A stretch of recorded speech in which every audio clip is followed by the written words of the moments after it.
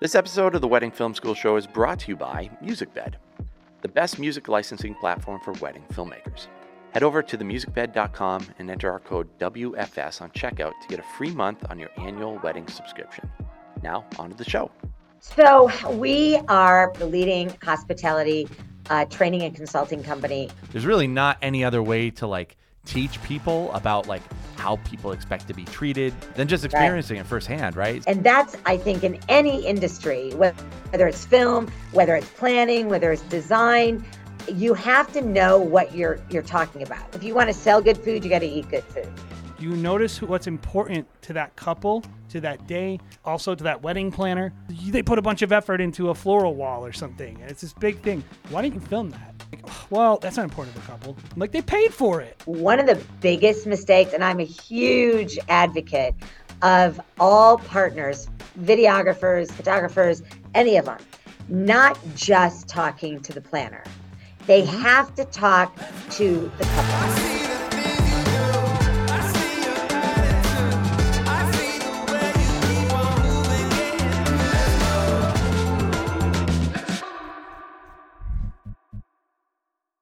Hey everybody, welcome back to the Wedding Film School Show. My name is Jared Haskell. Welcome back for another great episode, another guest episode. We have an awesome visitor today. Jason, how are you doing today? Good. I'm in the thick of wedding season. I have a new child imminently to arrive. And then my wife is essentially immobile. So I have a 5-year-old as well that I'm 100% responsible for. So things are Why just... Why are you podcasting right now? Things are just so easy right now. But you know what it makes me think about? It makes me think about today's guest because I remember being... I saw... This is Cindy... By the way, it's Cindy Novotny from Masters Connection. And we were at Engage in, 21? Yeah, 21. 21, Yep. Bahamas. And she was a speaker, and everybody there was really oh my God, Cindy Novotny. And I was like, who's Cindy Novotny? Well, this is the thing. I remember being in, and I was early, so I was sitting there, and you were running a little bit late because Bahamas, out late, up late, up early in the morning. Was I late? I think I was. I think you were late because I was just purposely sat away from you. This is the thing. I was looking through my phone for today's meeting, and I typed in Cindy's name, and then it said, you have to get here and listen to Cindy talk. You will love her. And you were like, okay, I just pulled in or whatever. So yes. And it's funny because literally 5 minutes into Cindy's presentation, I was like, Jay is going to love this person. She's going to be Jay's favorite person of all time because they're so similar. So I was listening to her and I was like, yo, this is some real talk. I'm into this. And she, honestly don't even remember what the talk was, but I remember it was good. And I remember I liked it and I asked a question, and later Cindy came up to me and I don't know if she knows how much this means to me, but she came up to me and she's like, hey, you get it. And I was like, yeah. Okay. And so I was like, I want to have her on because if you don't know, and we'll introduce Cindy right now and then we'll have her talk about herself. So how you doing, Cindy? I'm doing great. I'm glad to be here. Thank you so much for agreeing to come on to our show. So why don't you so Cindy is not a wedding filmmaker. She's not a wedding planner. In fact, she doesn't even specifically work in the wedding industry.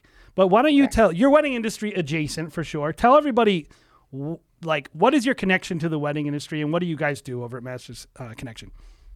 Okay. All right. Well, I have been in the hospitality industry my entire career. So from the beginning, it was always restaurants, nightclubs, hotels. So all things that.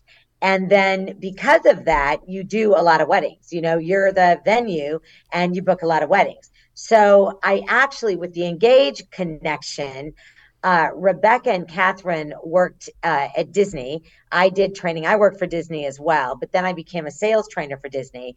And I was in Orlando when Disney Weddings was first being kicked off. And I trained both of those ladies. They were in some of the initial sales training workshops from a very young age. And they learned and loved it. And then I continued training for Disney. And then when they went out on their own and started to do this, I was one of the first people they called and said, we were starting this incredible summit and we would love you to be there. And that's when I even said, well, yeah, but I'm not a wedding planner. I mean, I'm all about selling, leadership, service. They said, no, because everybody else will be about showing the pretty weddings and all the things they do. And really, I had never in my life, I'd been around planners just of booking their business, but never, I mean, no way videographers, photographers, musicians, all the, florists, designers, all the stuff that goes into the audience of Engage. And, now I'm on about it's been 10 years they've been doing it. And, or it could be 15 now, but it's been a long time. And I've done probably all but 4 of them, right? Where I do a keynote, I do breakouts, I meet people like you. I never leave. I network at the events. I chat with everyone, because some speakers, it is, they're there and then they're like, okay, I gotta go. So that's how I became the, go-to person for many people in that industry. Yeah, it's really interesting. And so, one of the things that resonates with me is your connection to the hospitality industry. I was telling you before in pre-pro, like I am always viewing my wedding filmmaking business as a part of the hospitality industry. I also really love luxury travel. I like high-end hotels. I feel like it's refined my palate. I remember watching Euro Dreams of Sushi. He says, if you want to make good food, you have to eat good food. Right. I think if you go into environments that will enhance you, you'll connect with your couples more. And so that's helped me. So I was like really attracted to like some of your messages because the hospitality thing, the idea of like creating experiences, all that. Tell everybody a little bit about what you do in that industry now with Master Connection. So we are I would say the leading hospitality training and consulting company in all luxury for sure. And then, but across the gamut. So, it's not always just about luxury. It's Holiday Inns because you can get great luxury service at a Hampton, at Garden Inn, at a Hilton Garden Inn, at a Holiday Inn. I stayed at a great Holiday Inn Express the other day. Great experience. Yeah, we do a lot in luxury hospitality as well. So we work with all the sales and the event and the catering and the wedding teams that book all this business globally, all over the globe. And then we also work with all the leadership. So we're working with, GMs and directors of sales and marketing and directors of food and beverage and reservations and guest service, things like that, on how to lead better and how to, get people to do a better job, be empowered and take care of this guest that's paying all this money. And then we work with guest service. So right down to people serving the food, the bartenders, the housekeepers, anybody that is actually doing any of that, service work. We are right there, helping them at all times. And I think that sets us apart because we know the business. We know the business very well. And the idea is that most people are not hands-on. We're very hands-on. I'm partners in a restaurant. I get it.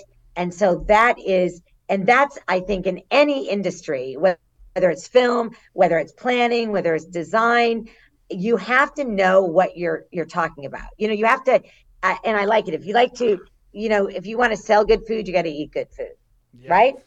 How come they never, ever have a crib when I tell them ahead of time, I want a crib? Yeah, that's a problem. And they're supposed to have a crib. And the funny story of that, I can't believe you used that as an example. I use the example of when I first worked for Disney. I was in sales, but I worked in reservations too. And I hadn't traveled the world at all.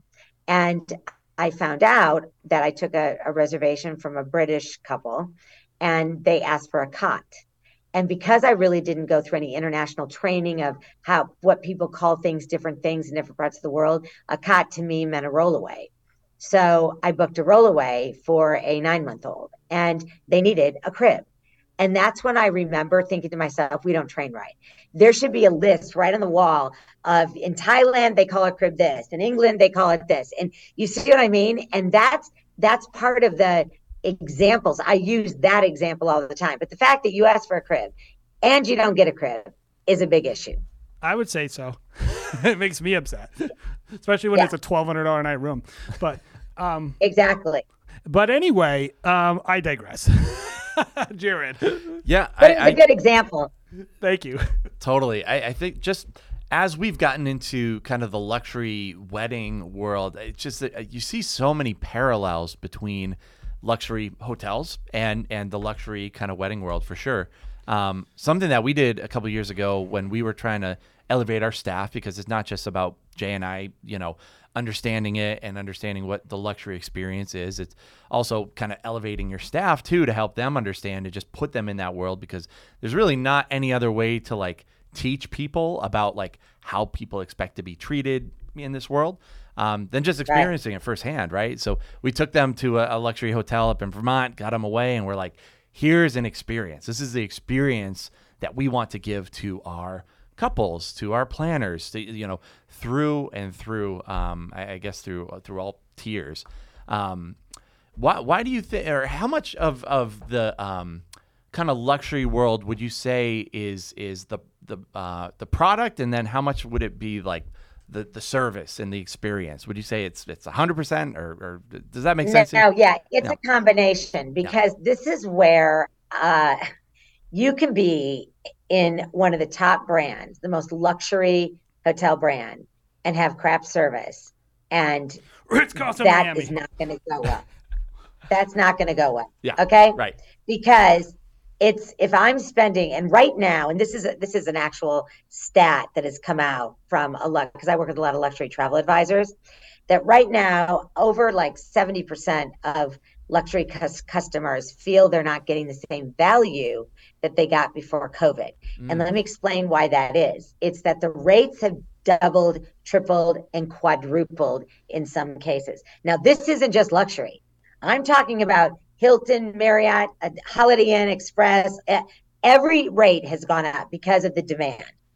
So if you put it in the luxury segment, and I'm paying $1,800 a night, okay, for just a room, not a suite, just a room, and they don't have enough staff, and they took 24-hour room service down to ending at midnight, and you don't get 10 o'clock and some. Yeah, and what? 10 o'clock and some. Yeah. Oh, yeah. That's gone. Yeah. Okay. And all those things and nuances, people are like, oh, wait a minute. All right. So what's happening is people are trying to reset right now. We're trying to get everybody back. But you also have to know that the look and feel of luxury depends on the style of the actual product and what the visiting guest wants. So I actually love old school hospitality. I love some of the resorts and things that look older, that aren't as modern-y and slick as some others. Now, I like a nice clean line, some modern hotels too, but it depends. I don't want so old that I have a huge old bedspread and that's dusty. It's not like that. But I like to have people greeting you with unbelievable, panache and like hello, and let me go ahead, Mrs. Novotny, and get your bag, and you come down. I love that. Where some of the luxury hotels have gone so simplified that you're checking in online, it's pretty much chat GBT, and it's just easy to do, and it makes it nice for people. You can use your phone as your key. But it's style. That's what I'm trying to say. There's a customer for every type.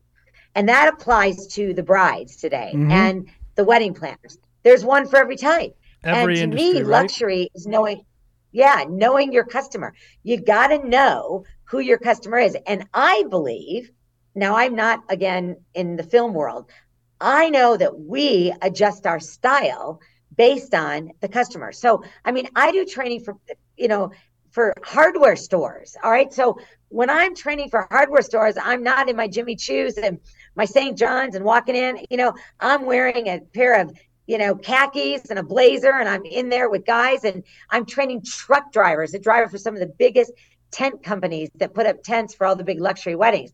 So I adjust what we do. And I think that's luxury. Yeah. Luxury is knowing your customer and adjusting your style and approach. That's what we always say. It's all about bespoke is the name of the game.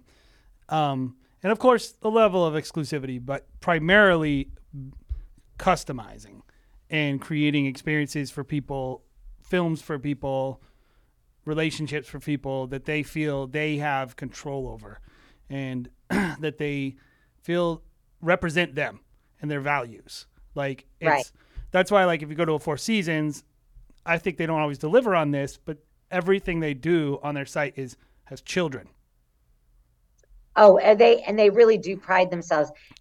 So I work for Ritz-Carlton. I train and I work a lot with Four Seasons. They're a huge client of ours. But I was with Ritz-Carlton for 13 years before Marriott took them over, and we ran the Ritz-Carlton Learning Institute. Ritz-Carlton and Four Seasons were very similar from the beginning of time, from Isidore Sharp that started Four Seasons to Horst Schulze with Ritz-Carlton. And they were the first of the first. Four Seasons actually being first of the first with the kids clubs, phones in the bathroom, not that you need those anymore, but robes in the room, 24-hour room service. And Ritz-Carlton had a lot of that. Their Ritz Kids Clubs, things like that, kids for all seasons. So Four Seasons was one of the first ones to put kids clubs into city hotels. Mm-hmm.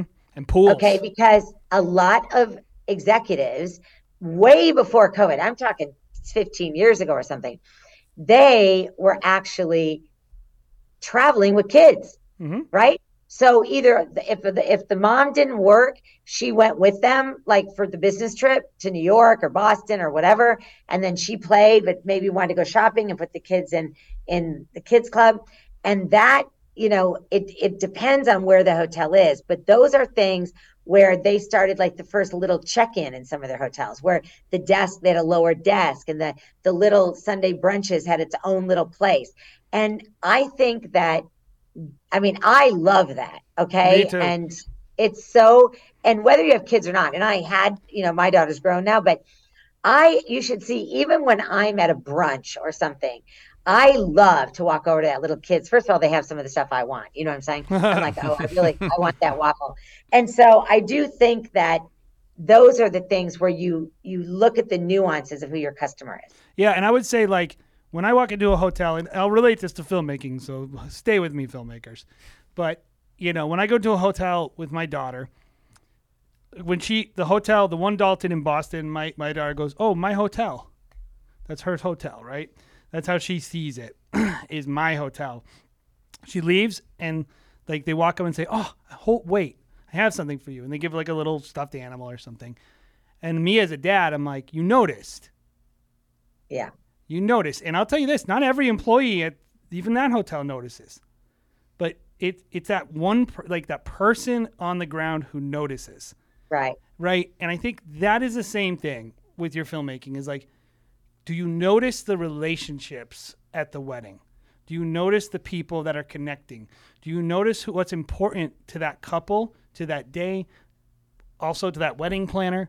Like, are you noticing? Like, if they're like, "Oh, you got to look, they put a bunch of effort into a floral wall or something, and it's this big thing, and you don't film it." And then I'd say to the guy, like, "Why didn't you film that?" And they're like, "Oh, well, that's not important to the couple." I'm like, "They paid for it. Are you stupid?" Like, yeah. And I think on that with film and photography, I think one of the biggest mistakes, and I'm a huge advocate of all partners, videographers, photographers, any of them, not just talking to the planner. They have to talk to the couple. And it's, I don't care who's paying. I don't care the mom and dad. This is not the couple. What are they going to look at 10 years from now? What do they want to remember? What are things that when they've gone to a wedding, what are things that they're thinking, "Oh, I want to make sure they capture that"? It's not just the first look, and it's not just the first dance, or it's not just the parents dancing with the dad with the bride. Not, it's way more than that. And it might be something about that floral wall that ties into the kind of flowers that were the grandma's favorite flowers that isn't at the wedding. Yep. And sometimes some people don't care about the floral wall because a planner just came up with an idea to do it. The bride doesn't even give a rip. It just gave the decor a really good look, and it didn't really matter. And so I think the communication is the big issue. Yeah. Well, so one thing that we connected, I think my question was essentially something along the lines of, why are people so lazy at Engage, or and something along the lines of work-life balance? Well, I remember, because then I chatted with you at cocktails. I remember this like yesterday, right? You were like, not everybody can do 5 weddings a year. Not everybody should do 5 weddings a year. And some of the very uber luxury planners, which do speak there, they've got to that point. But as I always say, they didn't get there overnight. So if I'm sitting in that audience and I'm listening to one of the celebrity planners, and there's several of them there that handle a lot of the big stuff and make a lot of money, and they didn't get there overnight. Well, and they're also not working like 10 hours. They're killing themselves on 5 weddings. Yeah, and they've got more of a staff now than they might have had before. And I think what you were seeing and what we chatted about was, and where you thought, like, why would they be so lazy not to do more, is that if I'm 30 or 25, there's a lot of, planner, stationery, floral, design, photographer, videographer, and I'm just starting in my career. I better bust my ass, because you can't win the lottery, okay, if you don't keep buying lottery tickets. And I look at it, and then chances are slim to none. So part of my big message always is that you have to put yourself out there. I am still on the road traveling like a maniac, and I've got, we have a company of 40 people, and I'm not stopping. Now, part of it is that, 2020, we had tons of postponements as well that were paid, and we were not doing any refunds, but we had to do the work. Like, you have to do the work. Okay. Yeah, just do 2 years of work in 1 year. Right, exactly. And so we had to double up on that. But first and foremost, our industry, the clients that we have, I'm speaking at more universities and hospitality universities. None of that. I wouldn't be being asked to speak at Cornell and Boston University, which I am, all those years ago, because they would have gone, who is she? Like, who is she? Okay. And by the way, I would have nothing to share. I would have been like, wow, I just got going on this and I'm doing pretty good. And there's where I think people get a false sense of security. Okay. When anyone says, well, it's not the same now as it was for you, that is BS. Yes, it is. You have to pay the piper. You have to, and it's not about paying dues. It is about who you know. But how do you know who you know if you're not out there meeting people? And the only way to meet people is to get out there and bust it. And there's a customer behind every customer. But you have to have a sales mentality. You're creative. You're a videographer. You're clever. You're sharp. You're smart. You're a photographer. You've got every angle. You've got this. Okay. Someone's got to sell you. And 90% of the time, it's you selling you. ABC, always be closing, right? ABC. Yeah. It always seems like people that take lesser and lesser events think that is the end goal. And the goal is like, no, the goal is like make as much money as possible, have like a great business, thriving business. Like that's, I think, a very healthy goal. I think a lot of people, at least in our industry, are like, well, if I can get it down to 5 weddings a year, then I'll be successful. It's like, you have to create that demand, man. Yeah. Like, and it's almost like this facade. And then we've seen people go down to 5 and then they're like, this is not sustainable. The amount I of have people to go I back know, up to 15 or 20 Yeah. or 30. Yeah. Like, yeah. the amount of people we talk to, Jared, they either go into education and they tell people to do 5 weddings, but then they're making 80% of the revenue off education now, which I'm like, you're still telling people, you're not telling people the whole truth.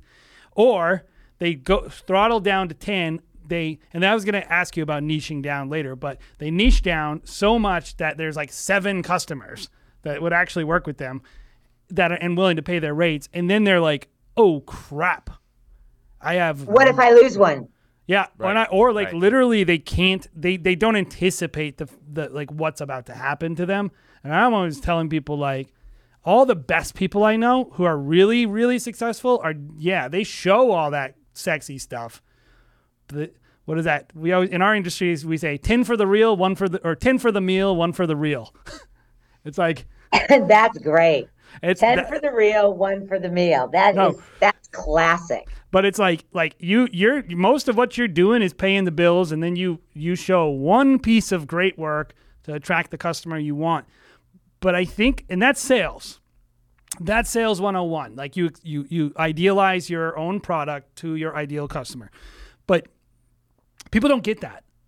They think everything is reality, and they think that there's a romance and I believe in exclusivity. So my question to you is, why do you think, besides the fact that people are super lazy, why do you think so many people, I can say it, you don't, it's my show.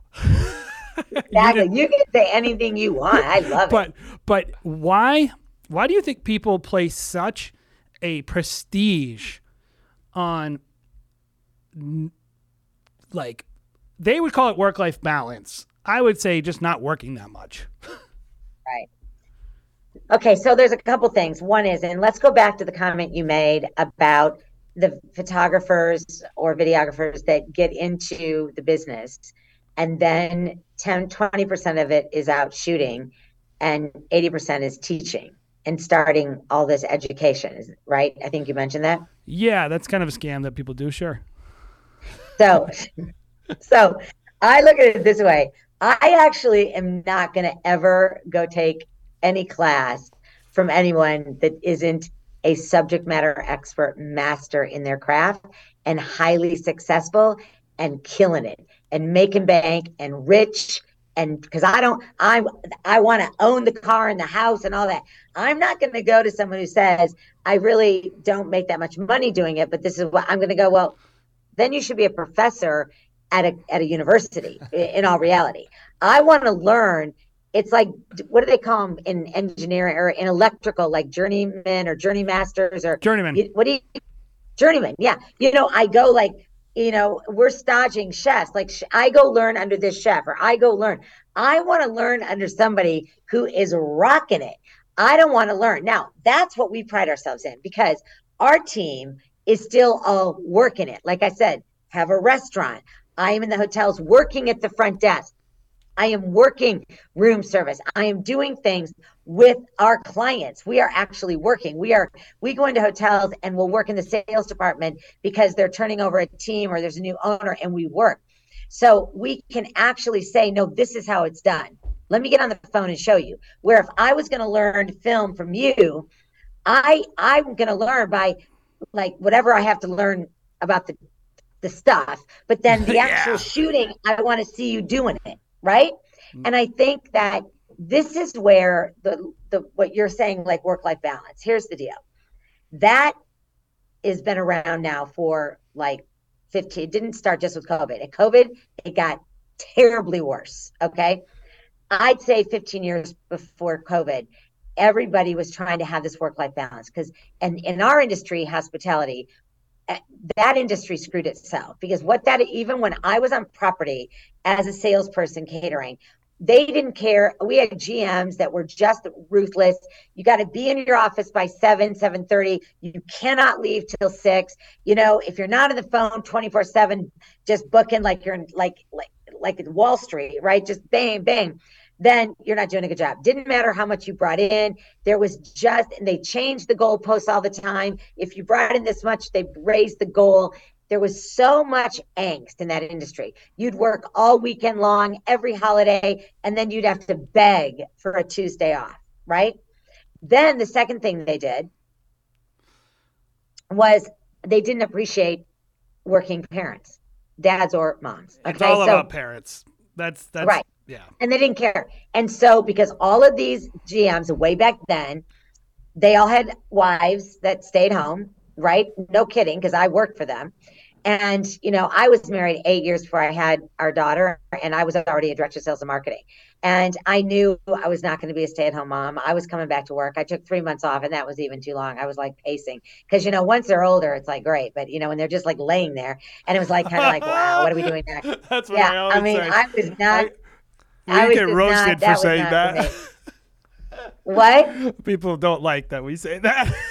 I say that because I was the mom. I was literally like, I got fat. My parents, first I had his parents there for 2 weeks, my parents there for 2 weeks, eating more pies and cakes and literally laying and no lie.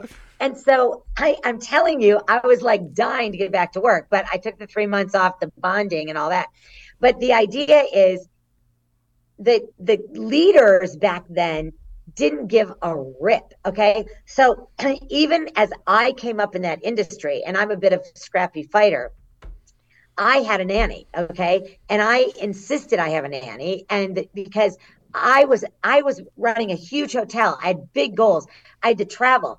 Lefty, my husband, traveled. So I couldn't, our parents lived on the other side of the country. So it's like, I talk to people all the time. They're like, oh, it's so great because my parents take care of the baby on Monday, Wednesday, and then his on Tuesday and Thursday. Then I work from home on Friday. And I'm like, how do you work from home with the baby? Like the little, it's bad enough with a dog. A dog, you can at least open the door and let it go out. But you can't be a free range parenter. You know, you got to like do something. So if you're on the biggest call of your life, you can't say, oh my God, my baby is screaming. Okay, now COVID allowed that to be natural. Everybody was like, that's okay. Here's what happened though. They lost sight of work.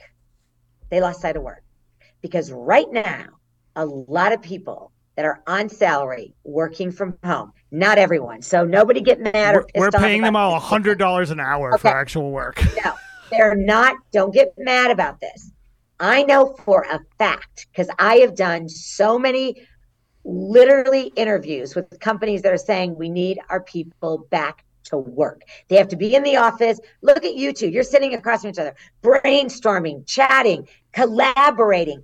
You cannot do this from this, okay? But this that we're doing, this Zoom, is 1 hour. So what happens is if Fridays I work from home, because I have that option now, I actually do laundry, I check emails, I take the baby for a walk, I walk the dog, I go to Pilates, and the Pilates has a little baby care place, and then I answer a couple more emails. I'm not working. Okay, and anybody can argue this. Now, if you're on straight commission, which is what my husband was on his entire career, okay, straight commission, then you've got to work. Because if you don't work, you don't make any money, okay? If you don't work, you don't make any money.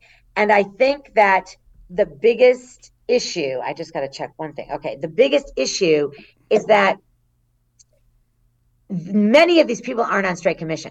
They are working for a paycheck. And so it's now they're entitled to be able to have this flexibility.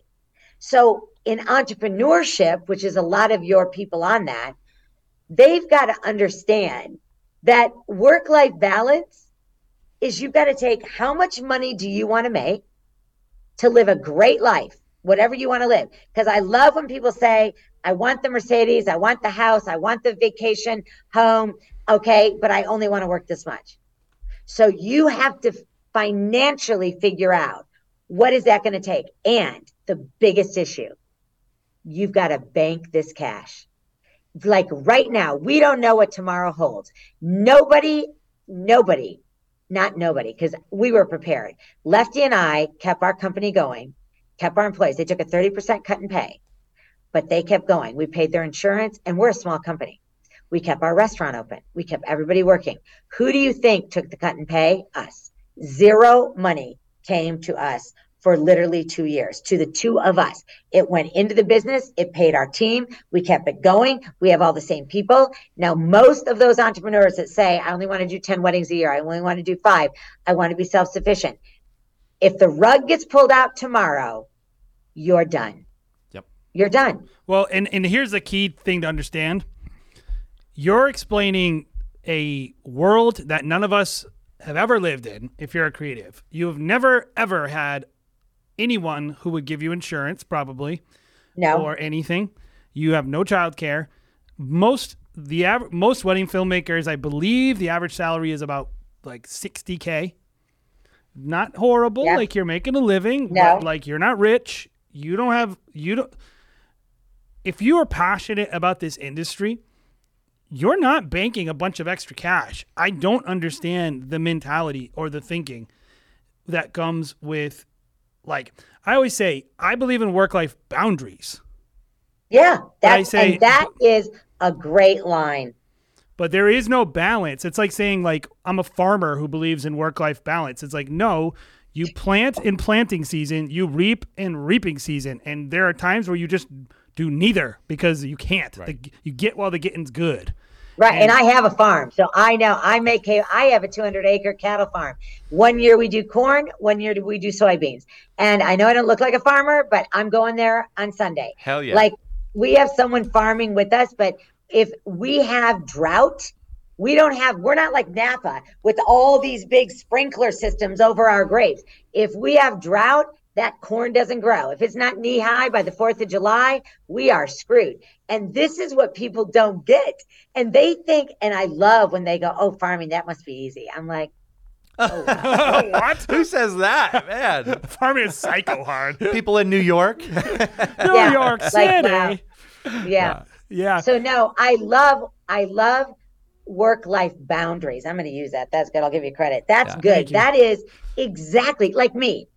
I have my phone when I'm out to dinner and I'm with dinner with my husband or my daughter. I just was in Boston. I was with her and we had dinner. My phone is on mute. It's not on going to ring and bother people, but I'm looking at it because I have trainers all over the world. So I have people in Vietnam. I got to look in case I see if one of my trainers are calling, they need something. Okay. I will step out of the restaurant, take the call, but I don't have it on ring. There's no bings, tings, nothing. I am focused on my dinner. I'm focused, and that's a boundary. I'm not like taking every call. It's just the ones I know, right? I'm going to absolutely take it because the trainer is going to need to. It'd be like somebody working for you shooting a wedding, and they're in the middle of the wedding, and they need some expertise. You better give it to them now, or it's not good. Yeah, my fear is this whole philosophy about like work-life balance and people not going to work and becoming, lazy and just, becoming more European. No offense to our European listeners. But it kind of comes at like the beginning of this whole AI trend, which at the end of the day, it's going to replace people. We were talking a little bit about it before, we started. How do you see AI affecting hospitality, in the next 3 years, 5 years, whatever? Yeah, so it's so funny you bring this up. In 2 weeks, I'm speaking in Vegas at a huge roundtable with hotel and casino execs about this. So I look at, first of all, let's just go back to no crib in the bedroom. Okay, when you check in. Okay, all right. They have all the technology now to do some of that stuff right. What AI is going to do is going to replace, which it already has in some cases, transactional employees. So you call the airline, you get the bot. They talk to you, they ask you information, and if they can help you with simple things. But if you're like me, I'm always hitting, I want a person. I got to talk to a person because nothing I want is that easy. Otherwise, I just do it online, right? So the key is that you are going to replace that sort of transactional where AI will help elevate or technology itself, whether it's, OpenAI or ChatGPT, and we'll come back to that because that's a whole, ChatGPT is scary to me. But anyway, what it will do is when you call to make your reservation, there's going to be a whole dossier on you. And then they're going to know you're like you dial and it pulls it up right away. Do you see what I'm saying? How is that not already happening? Yeah, but it's already happening at a clunky level. Yeah. Clunky. Okay. So I think what has to be realized by all these hospitality people is that they might be able to replace some employees, but then they should beef up for the frontline experience. Yes. Because if everything's seamless in the reservation because a robot did it and there's no human error and everything's perfect, if I then get there to check in, and even if I've checked in on an iPad or an iPhone and I don't have to see anybody, I can go right to my room, use my phone as the key. Okay. I still am going to go to the bar. I still want a craft cocktail. I don't want a robot behind the bar. Okay. This is where, to me, I would be scared to death if I was an order taker or transactional. Like, and copywriters. I think about people like that are copywriters. I mean, you go on ChatGPT and say, write an article about, plants and how plants, what do plants have to do with the environment and you get like 12 pages. That's scary. I think one of the things that always sticks out to me that relates to all parts of the wedding industry, hospitality, even filmmaking, and just specifically making films, is technology will always, if you're a great artist, it will always make you, it can make you better. Maybe not always, but it will make you better. If you're a bad artist, it'll make you worse. Right? And because I think it always comes down to love and caring. Like, I agree. Like when you go into a hotel or to a wedding, if all the easy stuff is easy, that means, okay, there's more room for you to notice my kid. Right. There's more room to notice the things that I ordered for breakfast every morning. There's more room to notice those things. In people who get that, people who take the advantage of the technology and even filmmaking, it's coming into our industry, making things easier. Take the layups that technology gives you, but realize it comes with a cost with everyone in our entire society, which is they now expect you to actually pay attention to them because they are experiencing the ease too. All of us have all this free time. Like when I call and I have to give the same information to the person at the front desk, I'm not going to lie, I'm incredulous. Like, oh, I love it. Yeah. It makes me, I'm always like, why do I have to tell you this 8 times? Like, yeah. It came up when I called you. Or like, how about the second I call you and I give you my name, pull my stuff up right away. Right. Don't make me explain crap to you because I'm calling you and I'm paying for this room. And like, because I know that it's actually easy for them. And I know that they literally... This is the problem. Yes. And they chose not to do it because they didn't think I would call them out. Right. And what I love the example, if you're good, AI will make you better. If you're bad, it's going to make you worse, really, because it's going to highlight everything you're bad at. Yeah. Yeah. How is it coming in? What is it happening like in filming? And what is AI? Like, what's your thoughts on AI and probably more so with editing at this point, but the way that I see it, and I think it directly applies to hospitality, is like there's all these big chains, all these big like wedding videography chains, and what they do poorly is customer service because they just can't, like, they can't have the staff to be able to get back to people. Like they're all just huge. contractors. They're all contractors and whatever. And the little guy has an advantage of being personable and all these things. They can, like, my wife just joined our team. She's our executive assistant now. And she's a freak. She's like, as soon as someone reaches out, she's on their Facebook page. She's like, they have a dog. They have blah, blah, blah, blah, blah, blah. She's freaky. It's awesome. I love it. For me. Is that Sammy? Yeah, Sammy. Yeah. No, different Sammy. No, different Sammy. We have 2 Sammys. Oh, different Sammy. 2 Sammys. I love it. I know. But she, and she's like feeding this to me like, hey, here's some information about them, whatever. If you're a big company, you currently can't do that kind of work. But I foresee something like an AI being able to feed salespeople. It simulates hospitality. Just do a quick skim of the internet, pull it all in and be like, oh yeah, and as a salesperson, like I do all of our sales, and it's like, that's something that I would totally take advantage of immediately. But it's hard. Like, I don't have the time to go on. And so it's just a time saver. Like you said, I mean, it's just going to be like, but I do wonder if those will be able to like take advantage of it. Small chain, those large, there's like in our industry, there's these large filmmaking national chains that they actually don't make anything. They don't edit anything. They don't shoot anything. Yep. All they do is sell weddings and then contract out the work. Yep. So, oh, wow. Oh yeah. There's been 7 of them that have went out of business, probably canceled over 10,000 weddings in the last 4 years. Yeah. It's one of the biggest scams that no one knows about. Wow. And so those companies will, because what they do is they sell a wedding film for half the price of anyone else. And because the consumer is the most uneducated person in the world because they've never gotten a wedding film before. They don't know how much they should cost. They don't know that $1,500 for a photo and video for 8 hours of coverage is ridiculous. And these companies are literally fined because they operate on 15% margin, and they just literally just book every single thing that comes through the door. They will literally give you, like, they'll sometimes be like, oh, it's $3,000, but if you book us full up front, we'll give it to you for $1,500.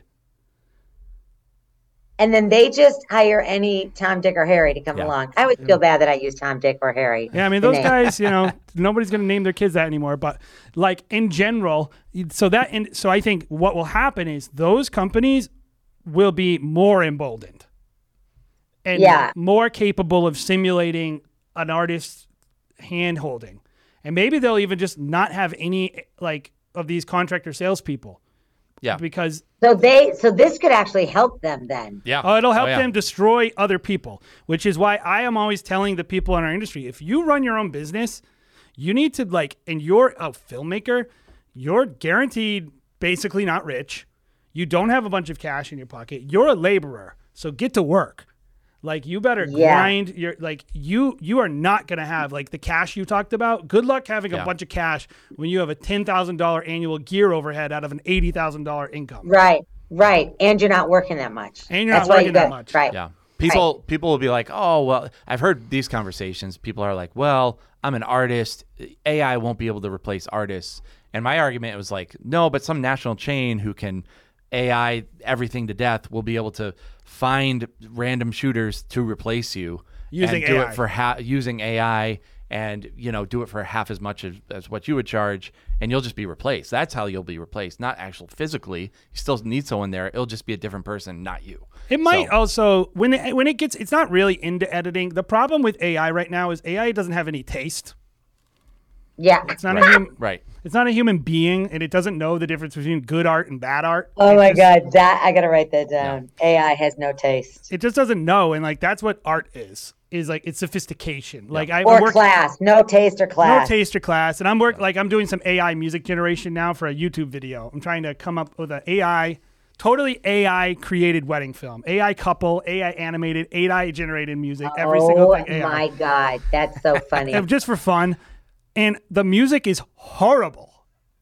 Like it can't make art. It's like when the aliens come to Earth and they try to take over humans in the movie, and then they realize that our superpower is our human heart. Yeah, and we win because we have the human spirit. Yeah. It's like it can make things utilitarian wise, but it can't replace love. It can't replace being passionate. It can't replace like having a style or a perspective. It has no perspective, and art is based on having a perspective. So I think ideally, like I think we're relatively safe, but there's some little things. I love the AI video though. That's great. It'll be funny. Hopefully, we'll be lucky if 1,000 people watch it, but well, send it to me. I'll post it. I'll Nice. send it out there. So, but as we're kind of closing up, Cindy, this is what I was going to ask you. So obviously you're not in the industry. So this industry, or like not in this side of the industry. So this advice is just your basic advice on how, like with entrepreneurs and sales. Like, okay, we're kind of telling people not to be abused by their jobs, not to live in a unhealthy way, but to really, really care about sales and to be really pragmatic when they're thinking about their businesses. Don't be a dreamer, really focus and be realistic. So sales is important. What is the number one sales tip you give to people in the hospitality industry? Well, basically it's persistence. It is never, ever stopping. You could make a ton of money this month and then say, oh, that's great. I can kind of relax next month. It's persistence. It's consistent, repeatable persistence. I'm sure you watched the Jordan Air, the Michael Jordan Air. Did you see the Air movie? Have you seen it? Like, I love it. Persistence, right? You don't give up. And most salespeople that are artists or in hospitality, they don't sometimes think like that. And so there's, like we say, it takes 6 to 7 times to talk to a prospect before they become a customer. And that could take a year. Okay. Now, little different if you're shooting like a wedding and that they're getting married. But remember, I said there's a customer behind every customer. So for every wedding you shoot, there should be 3 or 4 more leads behind that wedding. Literally, right? That's our entire business model, Cindy. Yeah, I tell people all the time. I say that all the time. Yeah. And so what we always say is you have to stay so focused on the drive. So all your tough calls have to be made before noon. Our sales team has to do 100 touch points a week. I don't care about a call report because I can look in Salesforce and see all your activity, what you're doing. But every week we have 5 salespeople. I get a status report, and it's new from new, new from old, and new from existing. So if I don't see any new from new on there, if they're just keeping the same churning, we have a ton of repeat customers. I want to know what's going on. So we build our new business. Now, we're not just in one segment because, hospitality is 60% and corporate is 40%. So we work with real estate companies and hospitals, automotive, still on sales, service, and leadership, but 100 touch points I want. And that doesn't mean you're just sending email. I want you talking, touching, having a call like this, that sort of thing. Yeah. So if you don't have grit, seriously, sales is not for the faint-hearted. You gotta kiss a lot of frogs before you get to the prince, right? Yep. And you got to enjoy it. Like, I love it. I mean, to me, no is never no. Unless somebody said to me, if you call me again, I'm going to call the cops. I'd be like, oh, okay. And then, then I would just like trace it up to call them like in 6 months because they'll be fired too. So yeah. It doesn't really matter. You just keep going and going and going. Yep. I think we call that a referral tree. Is like you need every wedding you shoot, there's a referral that can come from it. Every single time. But the problem is a lot of people, it'd be like, I use this example a lot on the podcast, Jared, is like, you get 3 strikes, you're out. And that affects your batting average. But what if you got 100 strikes? What if you could swing at 100 pitches? And and what if like only home runs counted? And you could just keep like, people don't give themselves enough swings at the plate for no reason. They artificially, it's like they swing at the plate one time and they're like, he's like, no, you can still go. He's like, no, I'm out. Yeah, I tried it once. It didn't work. I tried it once. It didn't work. Do you remember that book's Ultimate Sales Machine, Jared? Yeah. And he talks about like the number one quality of a good salesperson is they have high empathy, high grit. Yeah. Oh, yeah. My empathy's not that high, but my grit's good. Yeah. Yeah. But they basically say like by empathy, they define it like you can understand the customer's problem. Oh, yeah. I have that. You care about their problem, but you also never take no for an answer. What is the book, The Ultimate Sales Machine.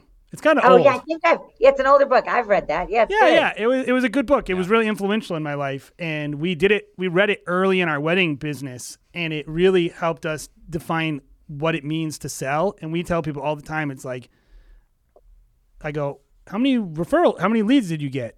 Oh, I got 60 leads. And you booked 30 weddings? You're screwed. That's a 50% close rate. That's an unsustainable close rate. Right. Like I want my failure is a sign that you're doing it right.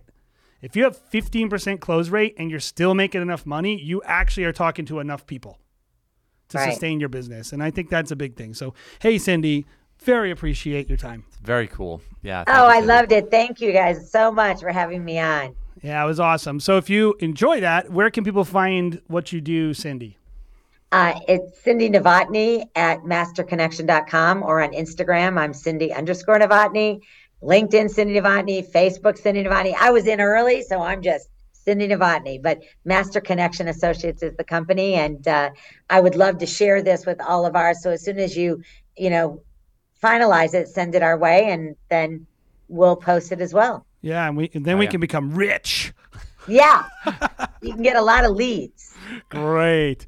I want to be rich. I want to make a lot of money.